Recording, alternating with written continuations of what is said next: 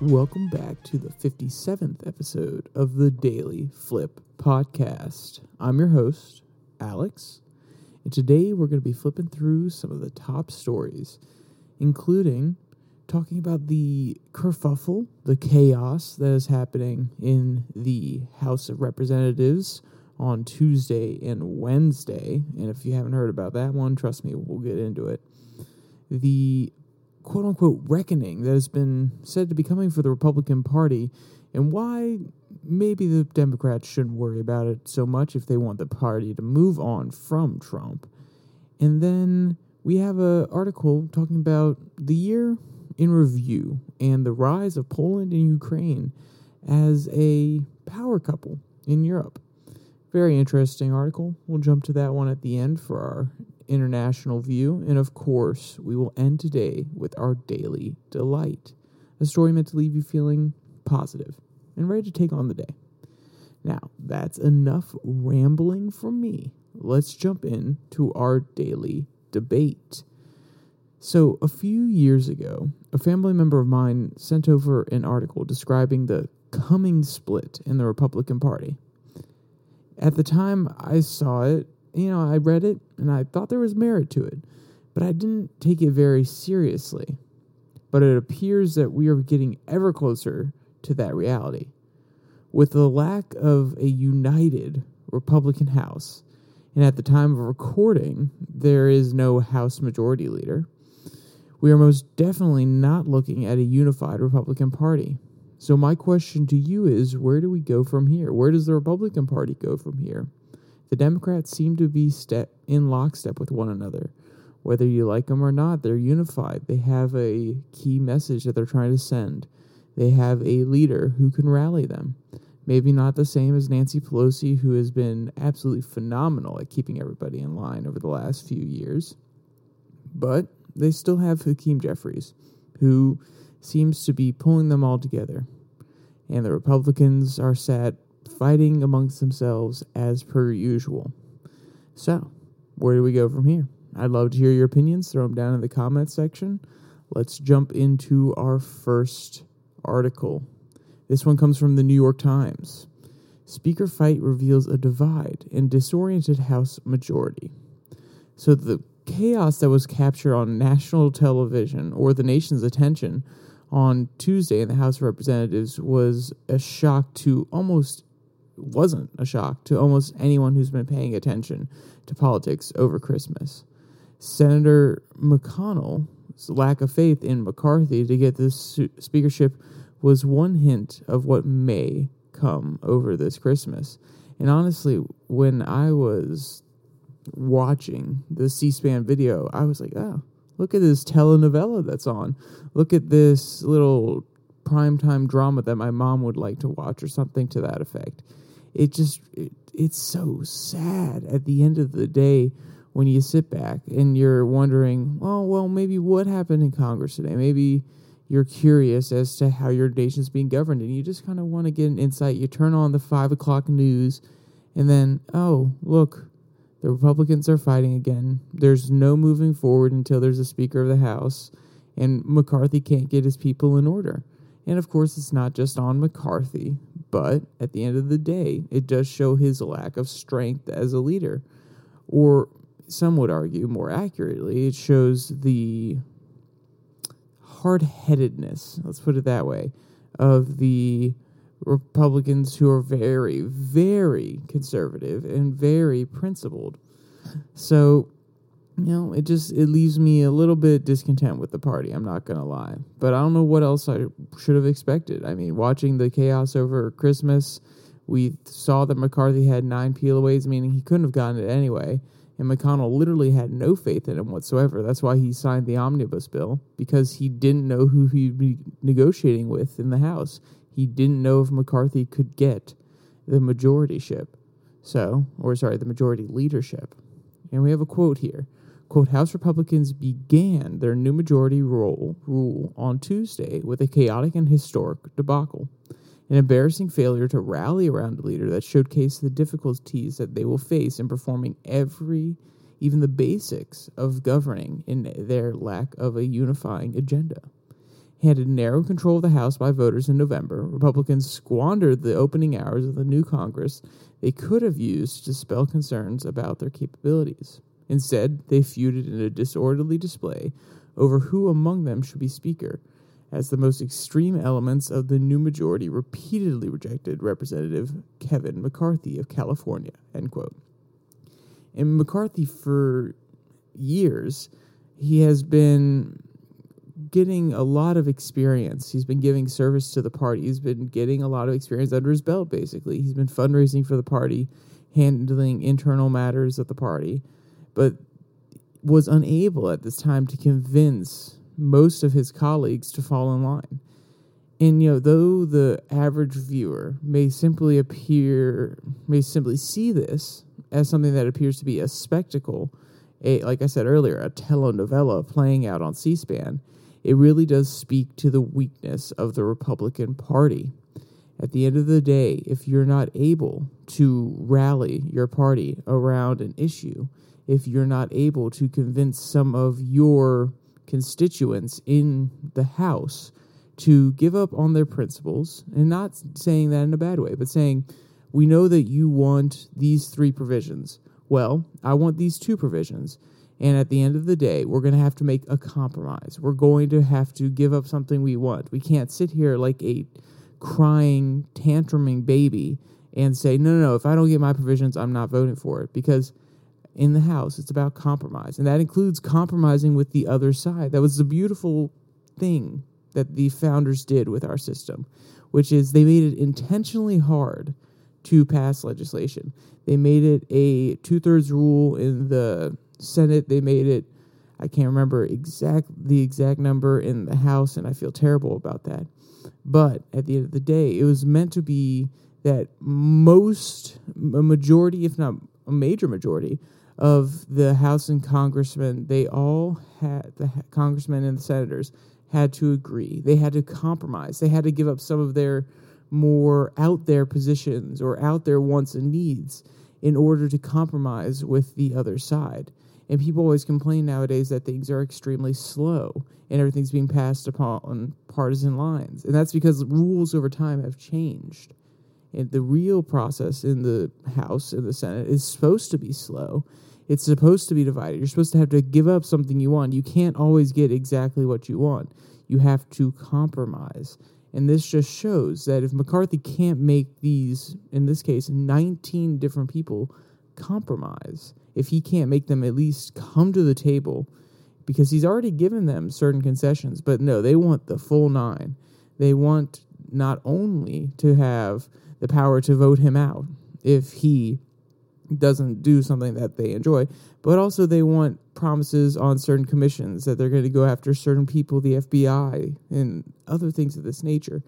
And it's not tenable for McCarthy to promise that right now, but they're not willing to compromise on it. So it shows an inherent weakness that at the end of the day, if some Republicans in the Republican Party aren't willing to compromise, that's a weakness.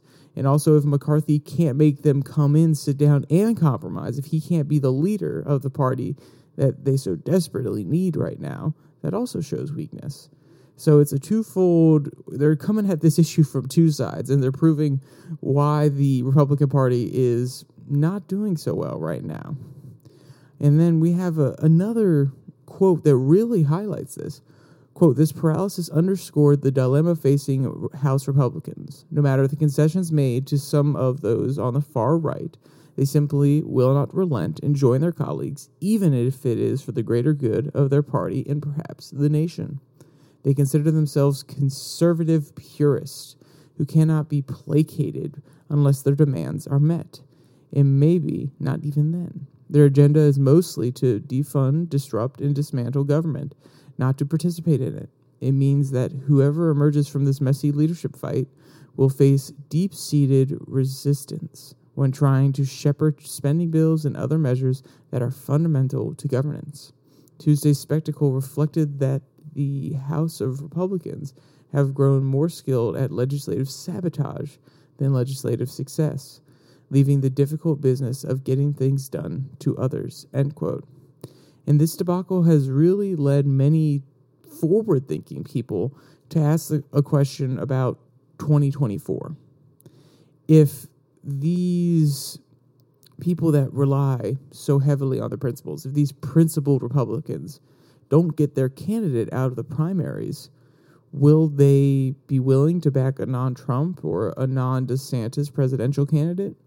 And we really do have to look to 2024 and ask that question, because at the end of the day, I'm not saying that all of these people are MAGA people, and I'm not trying to use that term in a bad way. I should probably say not all of these people would support Donald Trump and DeSantis. I'm sure they would at least hear them out, but I don't know that they would support them outright.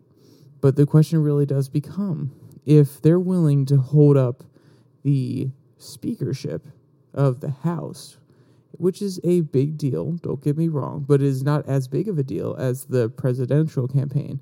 If they're not willing to throw their weight behind the mainstream candidate, what happens if they don't get their candidate in the primaries? Are they going to go out and say, no, for this presidential election, we want to have a third candidate?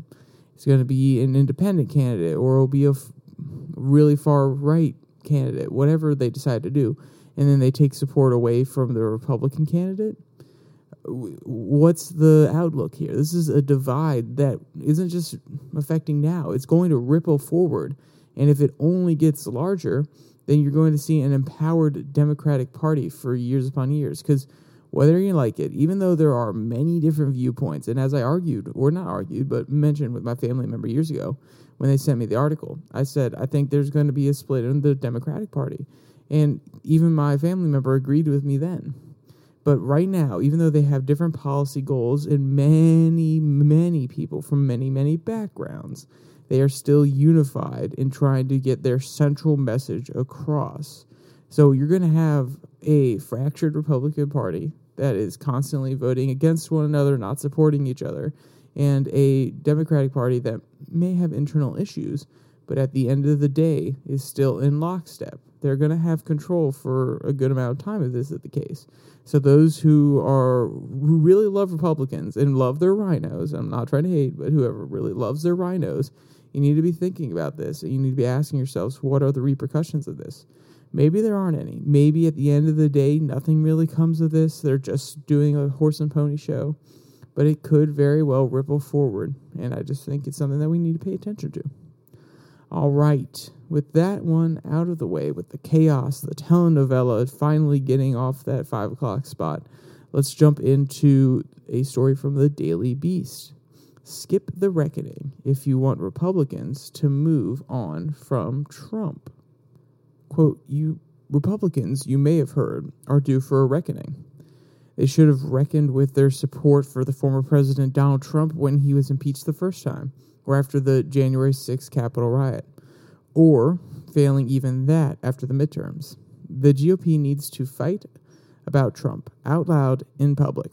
Erstwhile Trump advisor and former New Jersey Governor Chris Christie told the Wall Street Journal in November, if there is ever a time for the last sensible Republicans to remember that they are the party of Lincoln, the man who saved the Union and its Constitution, and to declare a war against seditionist wing, wrote the Atlantic's Tom Nicholas in December. This is it, end quote.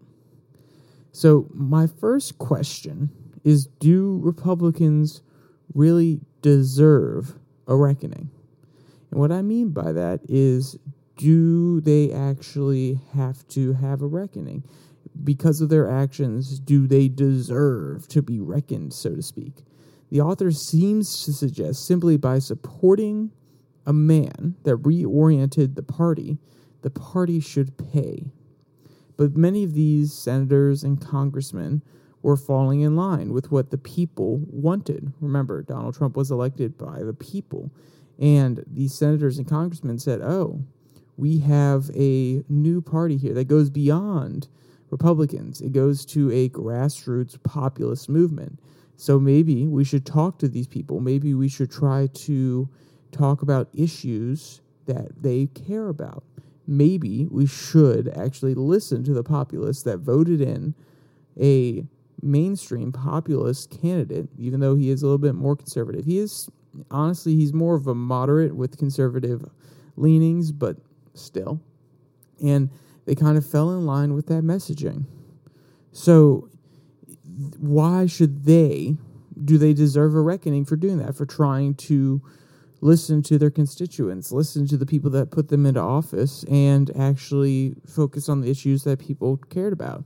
Now, did they take it a little bit too far in some cases? Did they take it as a all-out, oh, we have permission from the people to do whatever we want on our agenda? In some cases, they most definitely did. But I want you to think back to 2008. It was the same thing that happened under the Obama years. He governed within his first 2 years, when he had both the House and the Senate, as one of the most progressive presidents in a generation, probably since LBJ. His party fell in line, and while he did have a reckoning 8 years later, no one at the time was suggesting that they needed one. The only reason that they didn't keep governing in a very progressive manner is because the people spoke back. They slapped back, so to speak, in the parlance of kids today, in the midterm elections in 2010, and said, no. You have to moderate a little bit, President Obama. You can't keep passing all these very progressive spending and welfare programs. You can't keep doing this. We're going to rein you back in. And that's why he kind of moderated. And his people who are looking back and analyzing said that's probably why he won his 2012 bid for president as well.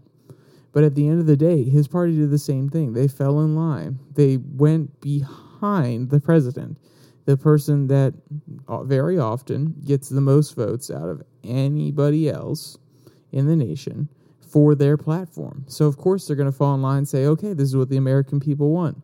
We have a mandate from them now. Even if they don't necessarily believe it to their core. They don't believe that their mandate is given by the people necessarily, but they understand that the people do elect them in, and that these people like the issues that Obama was talking about, so we're going to fall in line.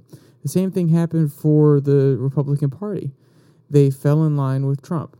Now, the author does speak at the beginning, talking about, well, should they have left him after the Capitol 6 riots? Should they left him after his outrageous comments? So on and so forth.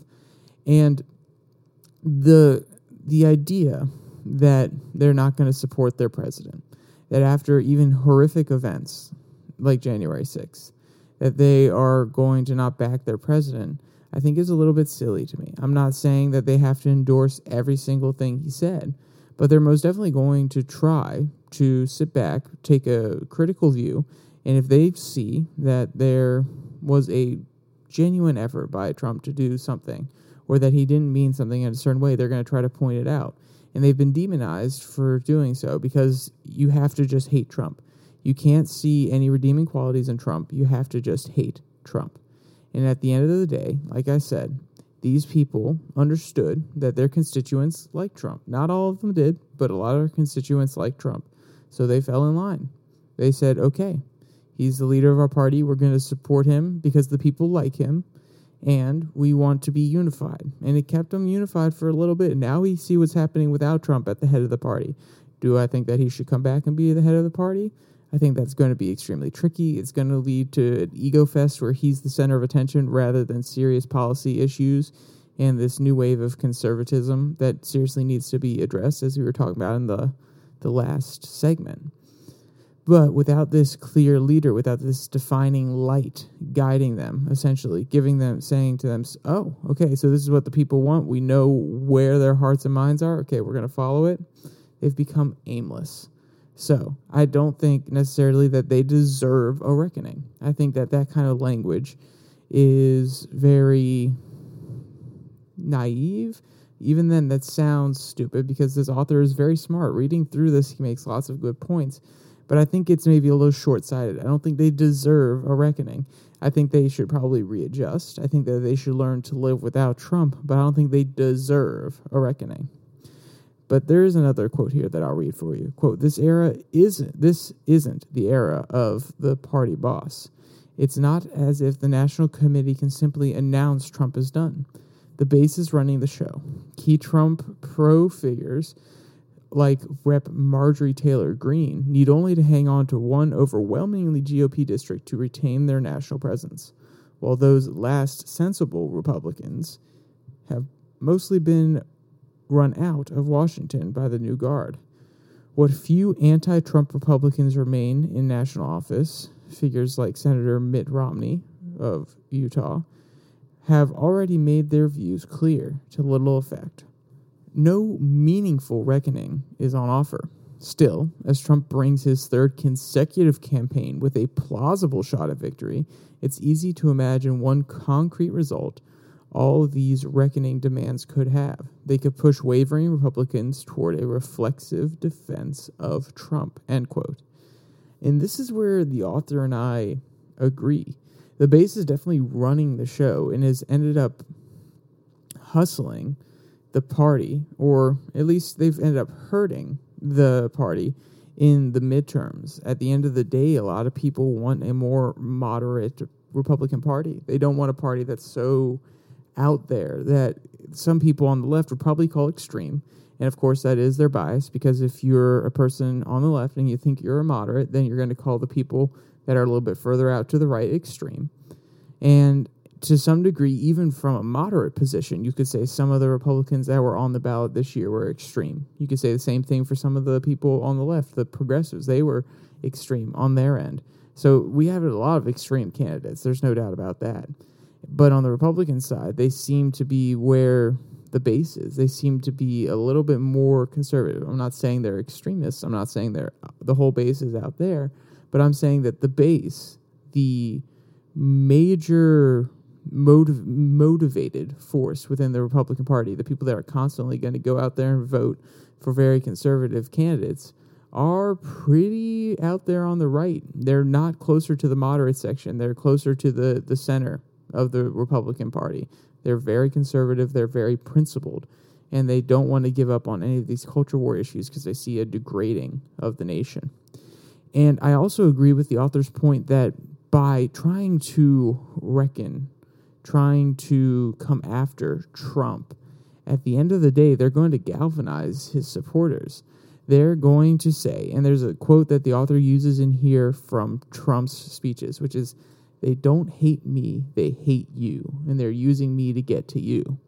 And whether you believe that or not, whether you think that's accurate, these people do think it's accurate. They think that these coastal elites, so on, quote unquote, want to come after them, that they don't share their values, that they think that they're a whole bunch of deplorables. All of these attacks over the years that have built up, they feel like Trump has spoken to them, spoken to the common man, and that he cares about them, and that when they attack Trump has made the comparison, not saying it's a right comparison, but he has made that comparison and has stuck in those people's minds that when they attack Trump, they attack us. So by attacking him more, for coming for the reckoning, by constantly bringing up this January 6th committee and trying to indict Trump, they're galvanizing his supporters. They're keeping him in the mainstream, too. He doesn't necessarily have to do too much advertising. He doesn't have to go out there and constantly be making the most bold speeches ever, because he's always in the headlines. When the 2 days after Christmas, I was going through Flipboard where I look up all my news, and every single story in the section of Liberal View was a Trump story. It was until the fourth page, that I got a non-Trump story. He has been out of office for 2 years. Then again, he did just announce, maybe a month ago, that he's going to run for president for 2024, so that does merit him being on there. But none of those articles were about his campaign. All of them were about January 6th. All of them were about his tax returns. All of them were about an issue, a problem with Trump. And at the end of the day, the media, including the conservative media, because there's almost always at least 2 Trump stories within the first 2 pages, they need to get past Trump. If they really want a change to come about, if they want Trump to get out of the zeitgeist, if they want Trump to get out of the spotlight, then stop talking about him. Stop giving him the attention that he wants and his supporters want. At the end of the day, if you want Trump gone, make sure you don't talk about him. It's that simple. He has no power. His most powerful advertising last time was saying outrageous things on Twitter and getting the media to just report on it all day and all night. The liberals hated him, which ended up hurting him. But some of the conservatives, they looked at his tweets, they said, that's outrageous, that's aimed at the swamp, and I think it's kind of funny, actually, even if I don't agree with the people telling me it's a bad thing. So that's just where I come down on this. The reckoning coming from the party, I don't think the party necessarily deserves it. I don't think a lot of the people that voted for Trump deserve a reckoning, but from a purely strategical standpoint, if you don't want Trump to get back in, don't constantly go after him. The reckoning doesn't need to happen. Trust me, it's only satiating your ego and your hate for Donald Trump, not anybody else's, and it's not actually helping you beat him in 2024 like some may think. All right, our last article comes from the Washington Examiner. A year in review. Poland and Ukraine defy Putin to emerge as a new powers of defense in Europe. So as we look back on a year that was full of craziness, there are a few new realities we must come to terms with. Russia is not as formidable as we once thought. China is a few terrible decisions away from an uprising, and the U.S. system is under threat. But there's also a new reality on the ground in Europe, a possible power couple, if you will, Poland and Ukraine. Quote, at the same time, this union was the only that captured and kept Moscow for some time in history, he said, referring to the early 17th century conflict. Regarding of how it was forced in the history, this unity and brotherhood between Poland and Ukraine is just undisputable. It will remain for a very, very long time because every single Ukrainian knows that it has, thanks to Poland, that some of its relatives are safe. The states of the region have had their own difficulties, but they have set aside both bad memories by and large due to a common recognition of the threat posed by the Kremlin. That dynamic has received less global attention than German Chancellor Olaf Scholz's stunning announcement of Zitenwien, indeed. Don't know how to pronounce that. I'm sorry. The impending rearmament of Germany in response to the Kremlin's breaking of the peace between states in Europe, but it could be more consequential on the continent, end quote. And the historian here is talking about the deep relationship that Poland and Ukraine share throughout history and how it's been revitalized and how it has really gone underneath the radar over this last year. So as Putin has become more aggressive, these two international actors, these two states, have been on the front lines trying to partially succeed at holding him back and keeping him in check. Of course, this would be impressive if they didn't have NATO support and NATO backing. But Poland's willingness to take on the refugees, as well as its willingness to funnel arms into Ukraine, knowing that Putin is absolutely hating them, lamenting them, sitting there saying, oh, you darn Poland's giving them all these weapons, funneling them all this money from NATO. It's still impressive on Poland's part. And what the author doesn't ask is, should we stop funding? Should we scale back this funding? Because, like I said, it is impressive what they've done. And they've done it with NATO backing, holding off Russia as much as they have. But should we start scaling back the support? Or would that lead to Ukraine getting completely overrun by Russia? And I think it's an important question. So now that we know that they can hold their own, with NATO backing, I'll keep saying it, but they could still hold their own, should we continue to fund as much as we have? Or should we consider pulling back and easing off the gas? I think that, honestly, to see how they handle themselves without NATO in their back pocket is important. And also, if we start pulling back and Russia starts to win, we can always come back in with more money. But also, if we pull out, it shows Putin that we're trying to make this less of a proxy war. We're not trying to directly go to war with you, Mr. Putin, almighty, powerful leader of Russia, and that we're willing to let this really just be a battle between Ukraine and Russia rather than a proxy war staged by the West and NATO. And I think it's an important question that we need to explore. And if you have any thoughts on it, I'd love to hear them. Throw them down in the comment section below. I know that was a quick article, but the international sections never really are longest. But I will leave you with something, which is our daily delight. This one comes from One Green Planet. Worker at pasture wanted to see which farm animal would approach her first. So farms and pastures always offer a wide range of animals to interest you with. Quote, at Knucklebum Farms, it is a small hobby farm in South Florida full of animals who absolutely despise education and who have a thirst for mayhem. While the farm posted this adorable video on TikTok, it blew up. This worker decided to lie down in the pasture and see which animal would approach her first.